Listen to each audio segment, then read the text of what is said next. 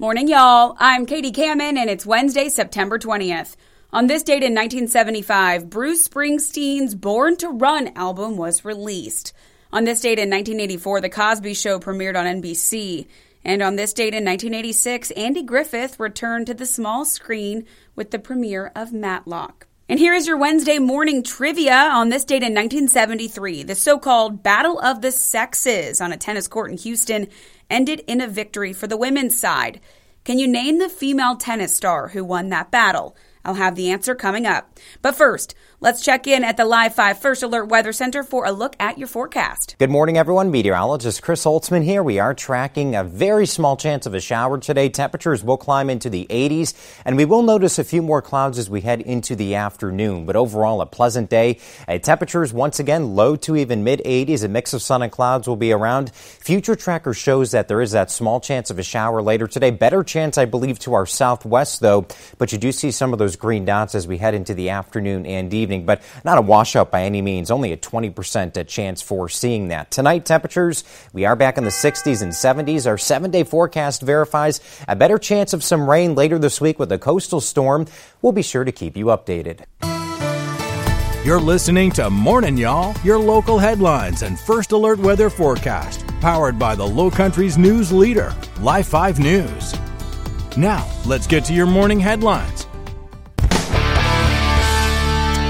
We're following breaking news this morning from our First Alert desk. Firefighters in the Ondah area responding to an early morning fire. Take a look at this. This is US 17 North, where crews are on scene of that structure fire. These images were from about a half an hour ago, where the flames were coming for a small home or possibly a shed out in that area. We've got crews out there right now as first responders are getting those flames under control. Our Destiny Kennedy on scene with the very latest and what that scene looks like now. Good morning, Destiny.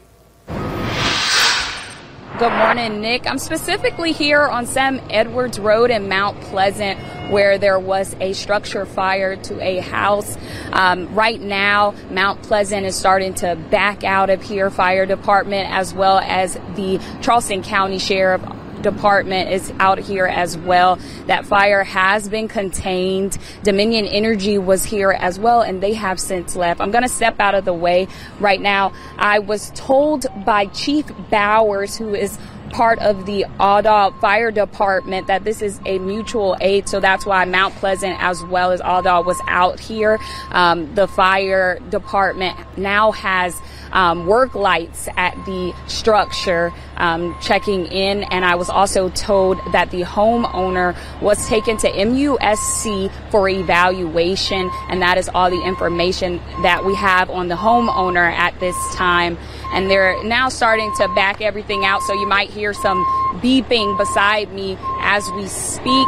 There's still some smoke going up into the air, and we do still have police officers on the scene, as well as some other fire trucks as they're starting to back out and clear everything.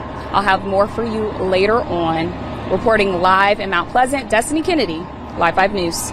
The unofficial results are in, and things are once again looking tight in the runoff election to decide which Democrat will move on to the general election for State Senate District 42. Unofficial numbers show Dion Tenner is currently leading Wendell Gilliard by a very slim margin, just 11 votes. Live 5's Skylar Hill explains what comes next and when we'll have an official winner. Last night's runoff is to fill an empty seat left by former Senator Marlin Kimpson, who took a job at the White House under Joe Biden's administration. In the race 2 weeks ago, no candidate had more than half the vote. Tedder was filled with gratitude as the results came in last night. And literally, the only message I can tell people is thank you. Thank you to District 42 for trusting me and believing in me, and really for giving me a chance. That's all I asked people, was give me a chance, give me the opportunity to be your next state senator. The unofficial results show Tedder in the lead with 50.13% of the vote. Gilliard has received 49.87% of the vote. Data on SC Votes is showing us that nearly 53,000 people were registered to vote in the race, but voter turnout was just shy of 8%, with around 4,000 people casting ballots. That's a grave concern. Okay, we should all be concerned about that, because the voters did not come out like they should have. They did not come out in numbers. So that, and that's why you heard me say it earlier, I'm displeased with that. Executive Director of the County Board of Voter Registration and Elections, Isaac Kramer, says officials will look to certify the results on Thursday. If the election is within 1% or less, there will be a recount. The winner of last night's election will go on to face Republican Rosa Kay in the November 7th general election. Reporting in downtown Charleston, Schuyler Hill, Live 5 News. This morning, a man is facing charges after a chase with Dorchester County deputies in the Knightsville area. According to the Dorchester County Sheriff's Office, around 2:30 yesterday afternoon, deputies were involved in a short chase after trying to pull someone over for a traffic stop. When deputies went up to the car, they say a man tried to drive off. They say that driver drove directly at the deputy, trying to hit him. The chase led to Scotch Range Road, where they believe the suspect turned around and then sped to the entrance. A deputy tried to use stop sticks, but the suspect drove off the road, hitting a power pole. According to authorities, the car rolled and went over that deputy, who was taken to the hospital with minor injuries. Now, the sheriff's office says the suspect, who's not yet been named, was also taken to the hospital. He's facing several charges, including attempted murder and failure to stop for blue lights. Some Williamsburg County residents are left feeling unsettled after an F-35 jet crashed in their neighborhood. The military still has not shared specific details about how that incident happened. Officials have not said when the plane went down, but Colonel Mark Bortnam, the commanding officer of Marine Corps Air Station Beaufort, says the pilot of the aircraft ejected at about 1:30 p.m. Sunday. CBS Evening News spoke with a former pilot who flew with the squadron about the incident. The fact that this airplane at speeds of upwards of 200-300 miles an hour potentially flew straight and level for some period of time and covered that distance relatively quick, and it took a little bit of time to find it in a very unpopulated area. It's unlikely, it's fairly uncommon, but it is not the most outlandish thing I've ever heard. And I think to characterize it as missing, I think applies maybe some additional scrutiny that's not appropriate. The military has not provided details on what led the pilot to eject from that aircraft. Joint Base Charleston called the incident a, quote, mishap. The pilot is expected to be okay. Colleton County School District says that there has been a recent uptick in fights, but one parent claims she hasn't gotten any answers as to why her child keeps being a victim. That's what a mother said after we showed her videos like these that are making the rounds on social media, showing dozens of fights allegedly happening in Colleton County schools. Now, Brittany Husk says her son with special needs has been beaten, assaulted, and even stabbed with a sharp metal object while at school. And Husk says she's gone to school administration, the Colleton County Sheriff's Office, and now has reached out to us here at Live 5 to get more answers. We found at least 6 Instagram accounts of dozens of fight videos that are allegedly taking place in those hallways. Husk says since her son has been bullied, it's completely changed the person that he is at home. When you see these things happening to your own child and how upset they are and that they don't want to go to school, it starts to make you really, really mad. Interim District Superintendent Jessica Williams says they're aware of the uptick in fights and says we can assure our parents and community that we take all allegations of such conduct seriously and respond swiftly and appropriately.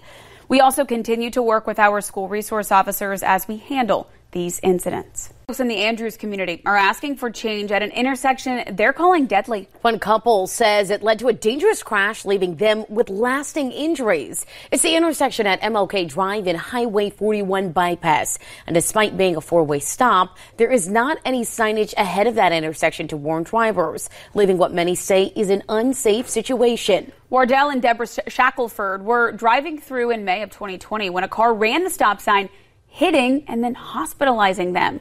Since that crash, there have been calls to add a traffic light to that busy intersection. The State Department of Transportation says it's reviewed the location and recommended additional signage and pavement markings.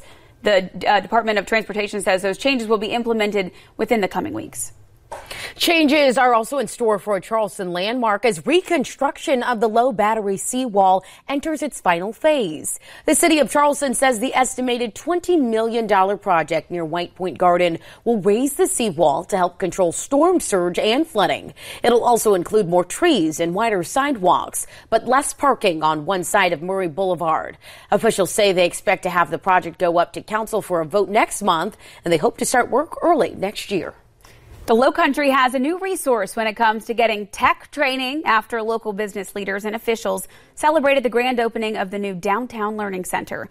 It's called the Charleston Digital Corridor, and it's a federally designated opportunity zone. Officials say it's all about providing underserved communities with high quality and inclusive educational programs. The Learning Center is at 997 Morrison Drive near Romney Street. Tech giant Google gave $250,000 to the Learning Center to further the company's work to remove entry barriers into the tech industry. The Charleston County School District is asking for the public's input on options to consolidate a group of schools on Dorchester Road. Hunley Park, W.B. Goodwin, and Lambs Elementary Schools are all within 3 miles of each other along Dorchester Road. In November of 2019, the Charleston County School Board voted to combine the schools. At last night's meeting, school officials encouraged parents, students, and other community members to attend and give their input. But some attendees say they felt their opinions were not being heard. The meeting was the last one scheduled by the board at this time. A Lowcountry animal shelter is launching a new program to place adoptable animals into Lowcountry classrooms. Pet Helpers Adoption Center started its Teacher Pet Foster program this week. Here's some pictures from the official launch at Stiles Point Elementary. That's the first school to participate. Teachers can open up their classrooms to small adoptable animals like little guinea pigs, rabbits, and chinchillas. Classrooms act as a temporary foster home for these animals while giving teachers a great opportunity to incorporate animal compassion into their lesson plans. At the top of the show, I told you that on this date in 1972, a woman won the Battle of the Sexes tennis match in Houston. That woman was Billie Jean King, who defeated Bobby Riggs in straight sets at the Houston Astrodome. Celebrating birthdays this Wednesday, actress Sophia Loren is 89, actor Gary Cole is 67, singers Gunnar and Matthew Nelson are 56, and actor Malachi Kirby of 2016's Roots is 34. Thank you again for joining us for Morning Y'all from Live 5 News. I'm Katie Kamen. Hope you have a great day. I'll talk to you tomorrow. Morning Y'all is produced every weekday morning. Be sure to subscribe wherever you get your podcasts and download the Live 5 News app for your mobile device. Get the latest news and weather updates 24/7 from Live 5 News, the Lowcountry's news leader.